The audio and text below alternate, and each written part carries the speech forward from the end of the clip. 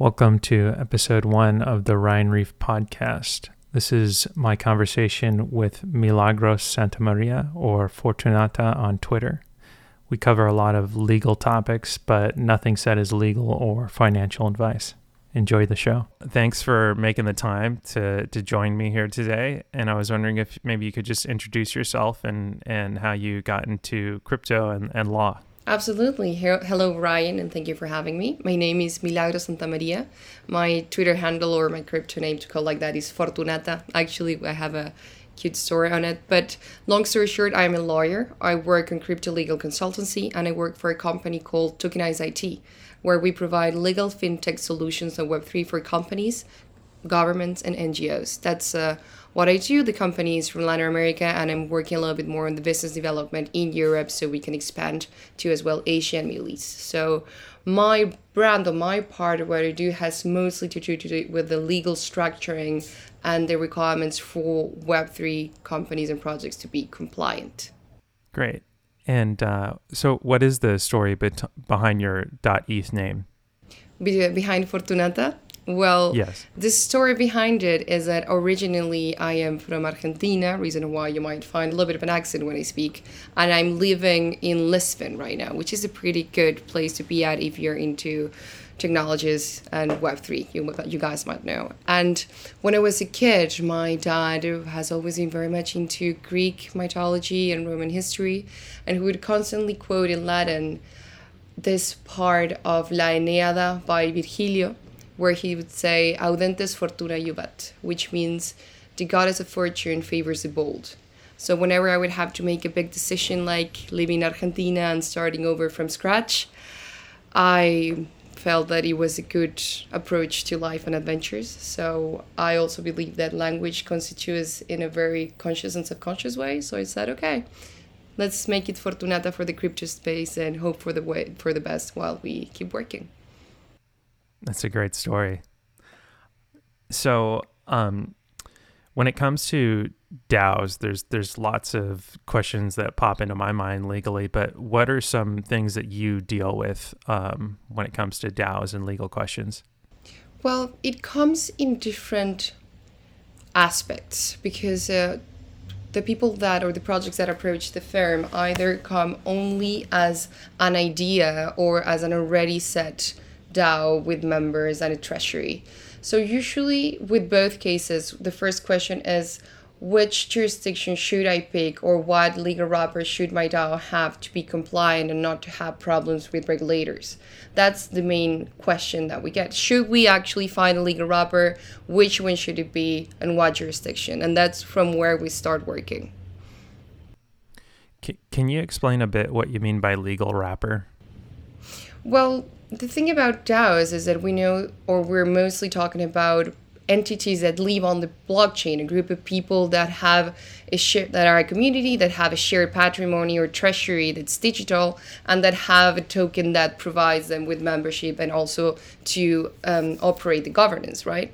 So when I talk about a legal wrapper, I talk about the utilization of a real life or a physical world, because both worlds are real, to call it like that, entity to help them do two things mostly. The execution of off-chain operations, as well that would also come with the declaration and payment of taxes, and as well limited liability for members.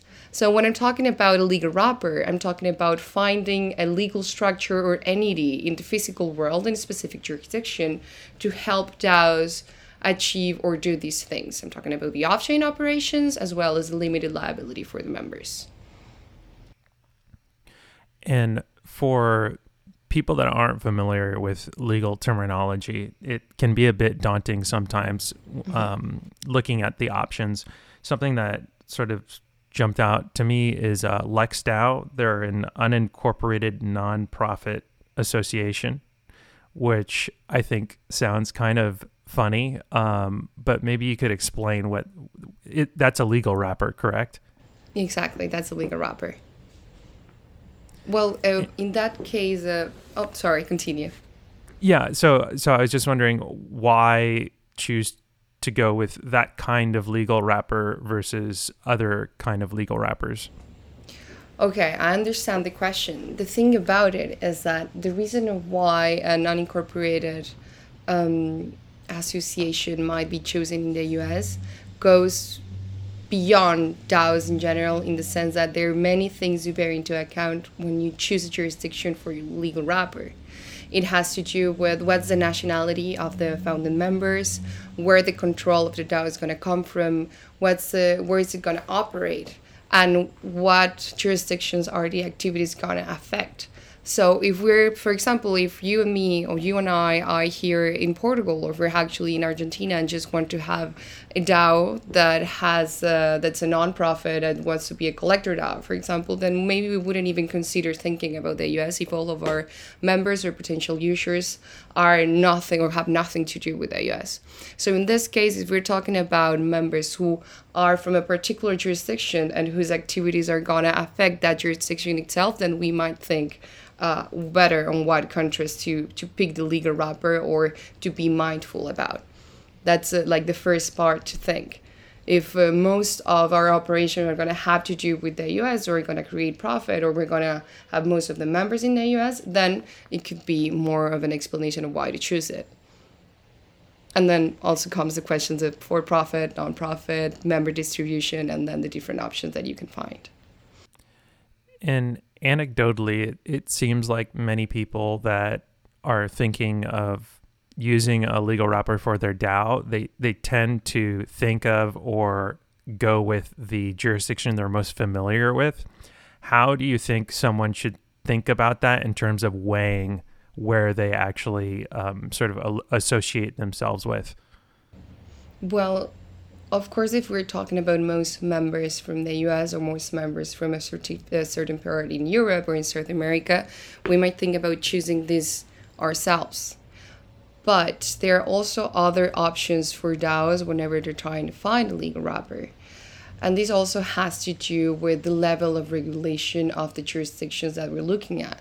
To give you an example, if we think about Liechtenstein or we're thinking about Switzerland, we're going to be talking about the jurisdictions that have most legal certainty for both parts on Web3 projects. Because of this, of having regulatory certainty on what we act and how and what we do and how we do it, is that both parts know that whenever a problem or an issue arises, we know exactly how the law is going to treat it and what protocols or procedures we should do. On the other hand, if we're thinking mostly about the USA, we can notice a lot of ambiguity on how crypto is treated, how tokens are considered, and how regulations are gonna continue in the future. Right now, there's this debate between the SEC and CFTC on what's gonna be the entity that actually has regulation jurisdiction on, not regulation but jurisdiction on top of these kind of matters, which causes a lot of the drama, to go like that, or the worries of regulation by enforcement, like is happening right now with OkiDAO, or with different cases, like what's happening as well with the Coinbase case. So when we think about where the members are from, or where we're going to have our activities, or what jurisdiction is going to be affected, it's also good to consider more than one if we're not binded to the US. And with the OkiDAO case, I'm not super familiar with exactly what happened, but in my mind, there's an issue that comes up where if a DAO does something that's illegal, who's responsible? Exactly. That's one of the main reasons of why DAOs or founders or members think about or consider finding a legal wrapper. Because if a DAO, therefore this group of people that have the same purpose and therefore as a community work towards this purpose, don't find a legal wrapper, therefore this entity that would be responsible in case of any civil or penal problem, then any member could have joint individual responsibility for whatever happens and be sued to take over the problem. So that's why a legal wrapper is considered or thought to be important, beyond of the fact of just being able to sign contracts and open a regular bank account, but to give protection to the members so they're not found to have joint responsibility whenever a problem arises on anything. So if someone is thinking about joining a DAO, do you think that it's important to figure out what kind of legal wrapper they're using, or if they have one? Absolutely. It's like whenever you want to put your money or your crypto on an exchange, you kind of want to know if they're incorporated or not, if they have a license or not. Because in the case of anything bad happens, you're going to want to know who to actually address. So if you're going to join a DAO, it's important to know if they have a legal structure, and if they don't, if they're planning to have one. Because in the case of WikiDAO, is that it's the first time that a DAO is being sued, even though they don't have a legal wrapper, and thought to be an unincorporated association, which would mean that the members actually have joint responsibility. And then this big thing, or this big debate opens, because it could become a precedent on what is needed to actually be thought to be part of this unincorporated association or general partnership, or like, is just voting on anything enough to be thought to be part of this? Is just being member of it enough? What happens if I was only airdropped and I didn't actually buy the token or actually got it as a contribution for my work? So there's a lot of gray areas or questions that are going to be answered very soon, because it's law and regulation a little bit in the making.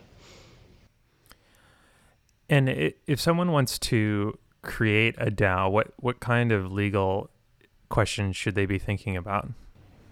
Well, I think that the way that I would start thinking is, what would be the purpose of the DAO? What kind of DAO is it going to be? Why are people getting together and putting their digital patrimony or treasury together to get to? As where, what's the purpose of the DAO? What kind of DAO do they want to be? Does it want to be a for-profit or a non-profit? In case it wants to be a for-profit, do they want to do member distribution or not?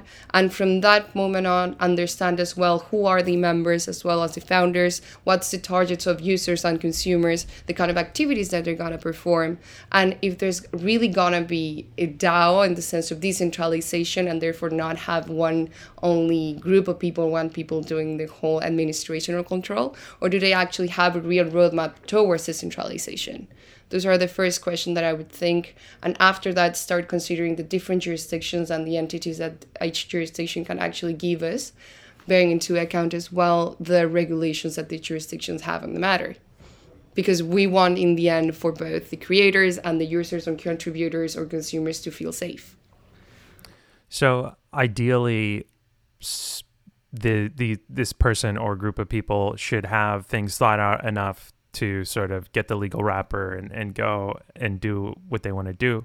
But sometimes the world's a little more complicated. I think MoonDAO started out, they wanted to raise money to buy a moon rock, and now they're buying tickets to send people to outer space, and they're branching into different sort of things. So I was wondering, how difficult is it if you get a legal wrapper and then you want to sort of totally change your project to something else, and maybe you realize that, for example, maybe you incorporate it in Wyoming and then you realize actually, Switzerland's a better fit. What does that whole process look like?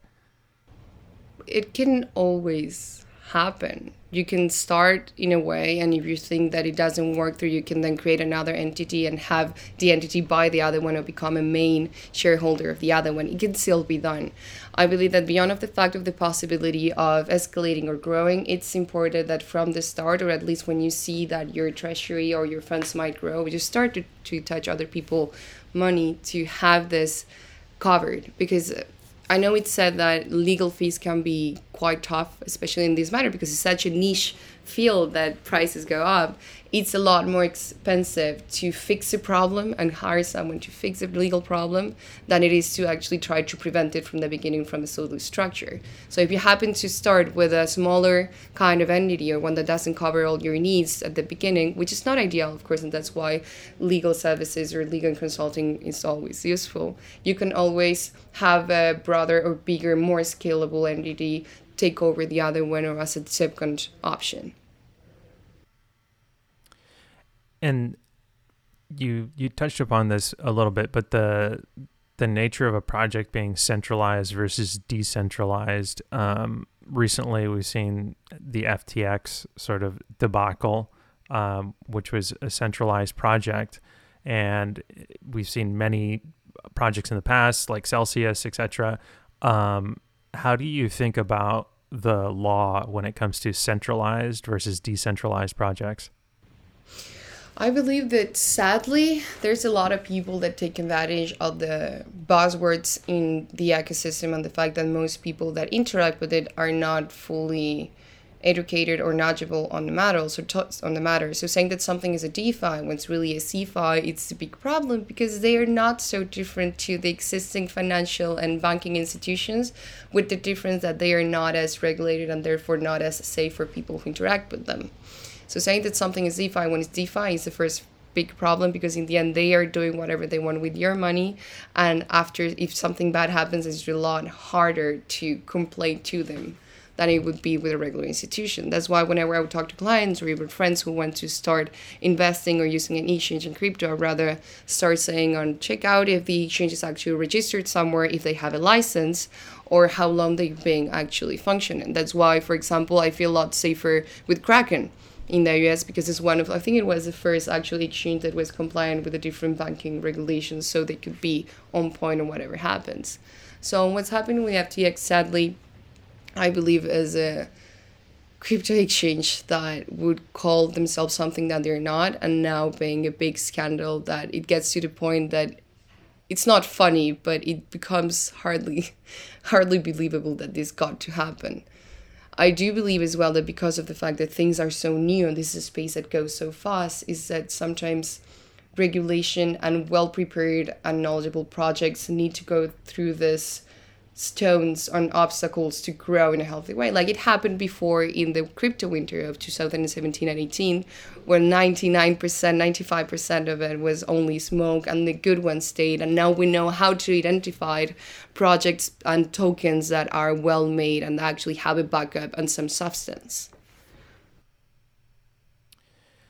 And there's lots of information that continues to come out and lots of speculation about what's going to happen with FTX, but how do you think this is going to affect the law moving forward? Some people have speculated that the US is kind of going to isolate itself legally from sort of the rest, and maybe it's going to make things a bit more difficult for sort of American citizens to get involved with DAOs and other kinds of projects. But what do you think about that?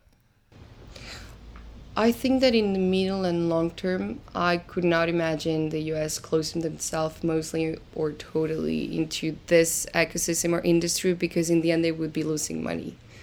I do believe that it might take them longer to create legal standards or legal regulations that can be both favorable for innovation and as well for investment, but I don't believe they're going to fully close out doors. I believe it's going to take them longer, and therefore that's going to make them both lose money and have more people get ripped off, to call it like that, because they're not given the safety that they could if they had inclusive and innovative regulation on the matter.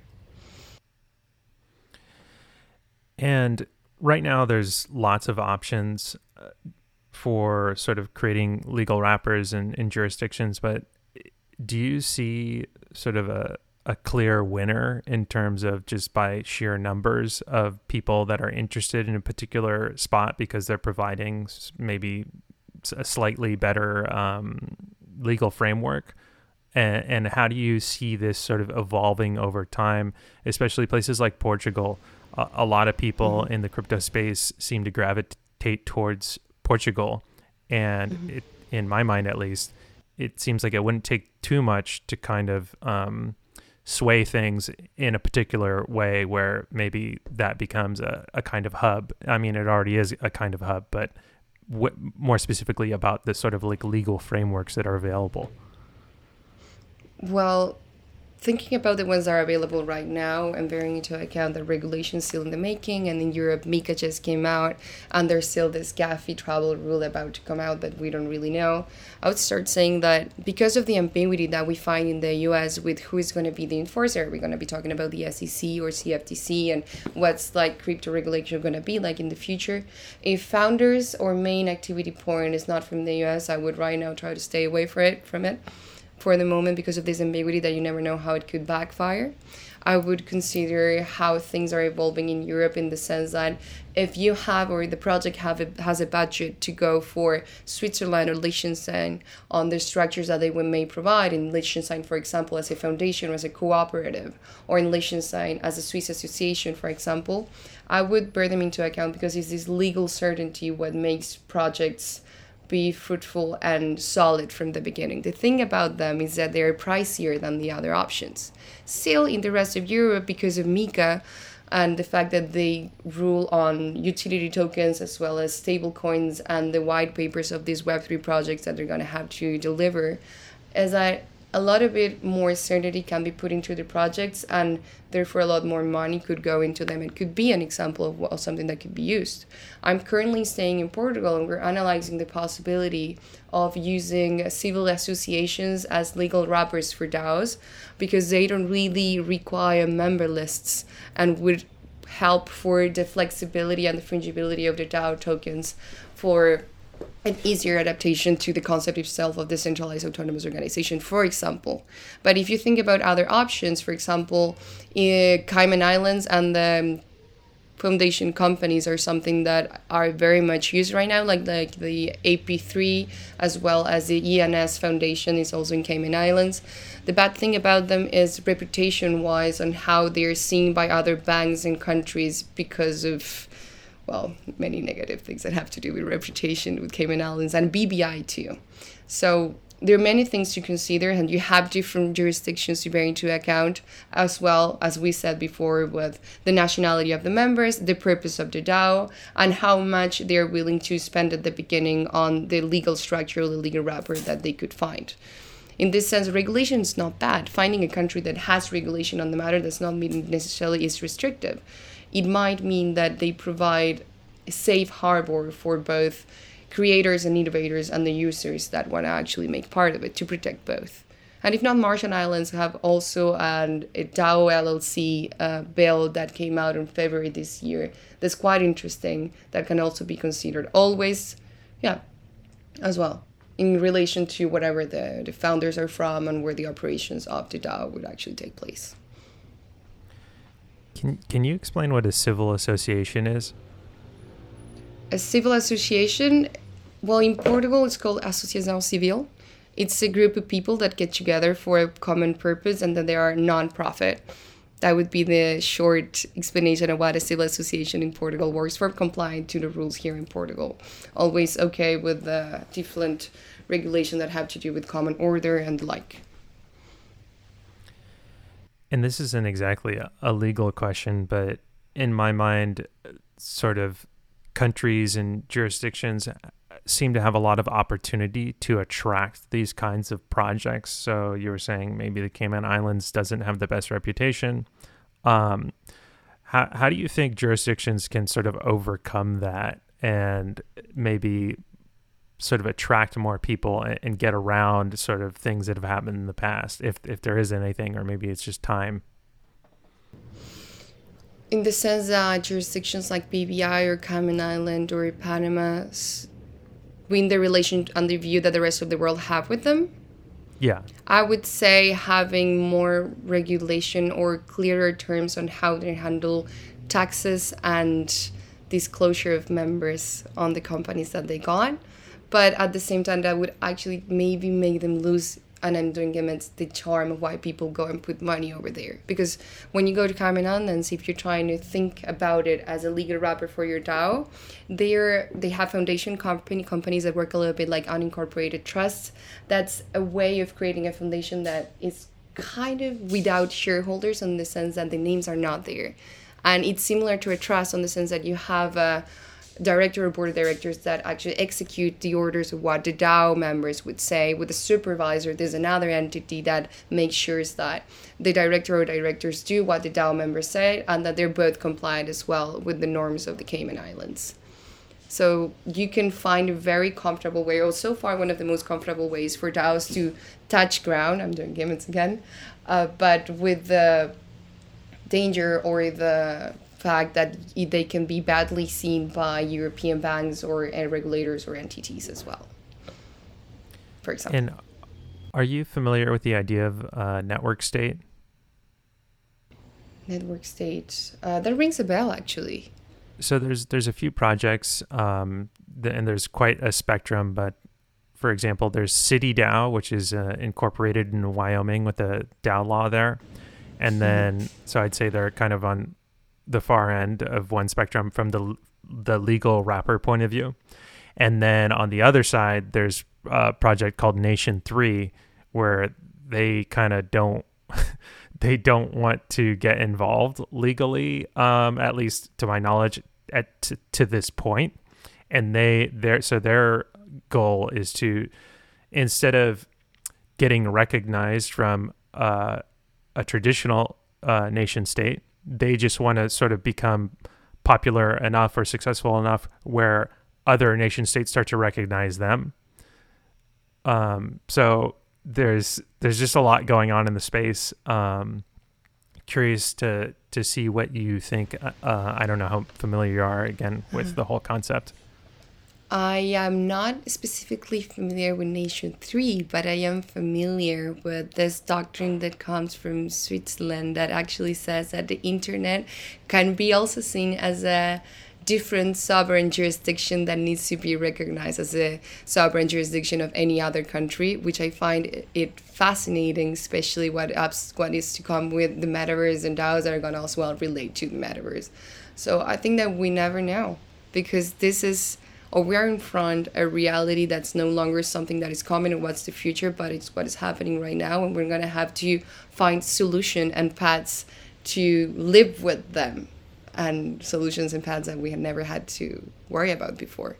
So the idea or the possibility of having regular traditional states having to recognize a different sovereign jurisdiction that goes beyond just physical land, I don't believe it's that crazy. Yeah, it's going to be exciting. I'm curious because you've already touched upon all these different types of jurisdictions from Switzerland, Cayman Islands, Portugal, United States. How do you sort of stay up to date with so much sort of information? Do you have a system for sort of exploring the laws of these jurisdictions, or how does that happen? I don't sleep. No, it's a joke. So, no, we have a team at the company. Thankfully, Tokenize IT, we're a good number of lawyers. So, by weekly and then as well once a month, we get together and we have different parts of the world where we work mostly on our research as well as jurisdictions and service providers. So we try to stay up to date constantly on what we're interesting on. Bills for new legislations or projects that seem interesting, and then we need to update it as well for our clients in case it could be interesting for them. For example, a few months ago, we had a potential client, by then it's a client now, that was thinking about where they could find a legal wrapper for their DAO, and the new law on Panama and crypto asset had just came out, and only now we realize that the development of the regulations as well as the entities of the Panamanian government are really ready to make it happen. And we're also analyzing the possibility of not only utilizing the company entities that they got, but as well creating a new way of giving a legal wrapper to a DAO through a fideicomiso, which is like saying trust. A fideicomiso is like the Latin cousin of trusts, and trust can also be used for legal wrappers for DAOs. So it's also in the making, and that's what we do as a team, trying to create new solutions that are at the same time complying to the regulations that we see. And with this whole space being so new, if someone is interested in getting into sort of the crypto law space, what would you tell them? Well, I would tell them that they need to start with the basics, on the sense that there's a really good book, not specifically on law, by Sherman Voshmere called Token Economy, that I really like, that explores all the basics and is always updated and forward. And then the most important part is open source and you can find it on GitHub. So I would start with Token Economy. And then one of our associates last year or the year before, I think he published the most downloaded open source book on SNN on smart contracts. His name is Sebastián Heredia Querro, and the book is open source, as I mentioned, and it's very complete and has an analysis of the different jurisdictions and the regulations on the matter up to the date of the publication that I can pass to you and send to you if you want. So I would start with the global, and then I would go with the basics, and then go with the different parts of law that we might be interested in. There's this books, for example, and there are a couple of courses in different known universities that are also available. They can be a little bit pricey, but it's usually up to date and very available. The Technological University of Amsterdam has a very good course on blockchain and antitrust, for example, that can be used. The University of Malta has a very good master's on blockchain. This book that I mentioned is very global, and we're about to make the second edition of around 300 pages because the editorial said it almost felt like with a little bit too much to read. So there are options out there, but it's sometimes hard to get to them. Great. And on your Twitter profile, you're involved in a few different projects, from Surge Women to open source winery. Is that correct? Oh, Open Vino. I'm passionate about that project. So Open Vino, you have two things. You have Open Vino as a decentralized protocol that enables wineries to tokenize the bottles of wine. And then you have Costa Flores Organic Vineyard. That's the first winery that actually did it. They're from the same founder. So what Open Vino does is that, as I said, they enable wineries to tokenize a bottle of wine, and they were the first ones in the world to actually do it. So from the very moment of harvest, the winery already kind of knows how many bottles of wine they're going to have 3 years later after the whole process, and have them separated and bottled up. But you get to sell the tokens representing each token one bottle of wine from the very moment of the harvesting. Therefore, you're pre-financing, or the wineries are pre-financing themselves up to 3 years, and they're optimizing their cash cycle. And it's fun because after the moment that they buy the token, then the token access to a secondary market, and the trade and the value of the token itself depends of this secondary market, no longer of the winery. And you can do whatever you want with your token. You can either resell it, or you can wait the 3 years to actually have it and then burn it and drink the bottle of water, or you can just speculate on the value and then sell it when it goes up, because usually it goes up close to the date where you can actually get the bottle. But the interesting part as well of the project is that it started in 2017, 2018, where you can buy the token and whatnot. But after 2021, the second part of the project started, where when you would finally have the bottle of wine and you would drink it, therefore the token would be burnt. If you scan a QR code that's on the label and you do some KYC on who you are and some information on yourself, and you say, I like the wine, I don't like the wine, you take a picture of it, you become token holder of parts of the share of the company that are inside of a trust, or actually a fideicomiso in Argentina. So they have this mantra, to call it like that you drink it, you own it. So it comes with the first part of it, where the token represents a bottle of wine, and then it gets burnt. And if you do the process of it, you have a token that represents part of the business model. You become partly owner as well of the model.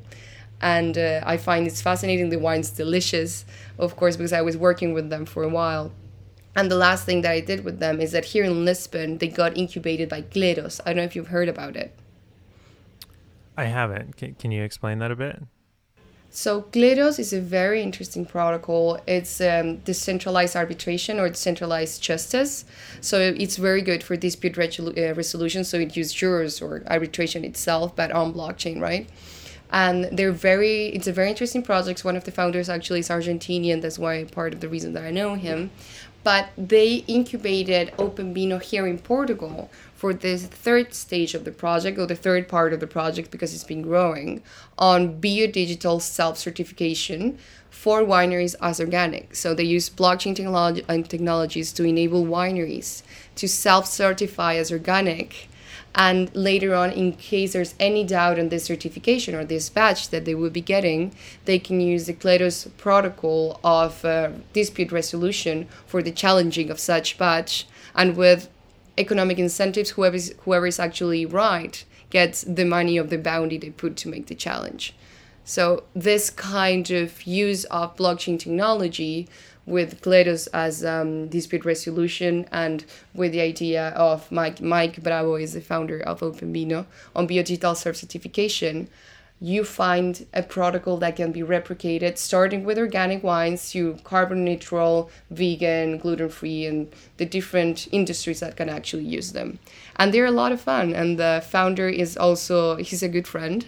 And if you go to the site of Costa Flores, I don't think it's OpenBino, I think it's Costa Flores, there for the winery, you can see him on a bathtub filled with wine, drinking the wine in the Andes. So there's a lot of fun to the project itself. Yeah, that sounds really cool. I love that whole tokenization model, and I hope that as time goes on, more businesses will utilize these sort of technologies. In your mind, how do you see sort of traditional businesses? There's lots of people thinking about it, but if from restaurants to small shop owners to whatever it is, using these kind of technologies, and also sort of how do you see everyday people, maybe they're not understanding the technical issues, but just interacting with DAOs and sort of crypto more often? Well, I think that if you think about it, the crypto space is so wide that if you ask a business how they could interact or start putting blockchain technology into their business model, you wouldn't know where to start. Because if we talk about just accepting cryptocurrency as a method of payment, that's something that I think that's where we're all going for eventually, especially if we're now talking about CBDCs in different countries coming out. But then if it's blockchain technology, something that can make or optimize a business model, I think it's very particular. And I think that tokenization, so to speak, goes for every kind of project or every kind of company. Still, the different things that we use inside of the ecosystem might be of interesting of most, I don't know if all, but most of the models, like playing or starting using NFTs as bonuses, or as I said, having the possibility of doing payment or receiving payment with cryptocurrencies. I think that is pretty much where we're going. It's a matter of analyzing specifically what's the core business that we're doing, and if blockchain technology can enhance it or optimize it. And if it's not the case, just to be able to interact with it, to keep up with what's coming and what actually is already happening in different parts of the world. And there's lots of talk about CBDCs. Where do you think that's heading? And especially in terms of relations of countries like El Salvador, which have legalized the use of Bitcoin as a legal tender, and just over time, everything is heading in a certain sort of like cashless way. But how do you view that from a legal perspective? Well, from a legal perspective, we already know that the first country to launch their own CBDC is China, and they're already having it into force. And there's different countries in the world that are analyzing whether to do it or not. One of them is the US, with Joe Biden's requests on different reports on whatever has to do with the different parts of the crypto ecosystem. One of them CBDCs, and trying to understand if there's something that's going to be convenient or not for the US to have. Same in Europe.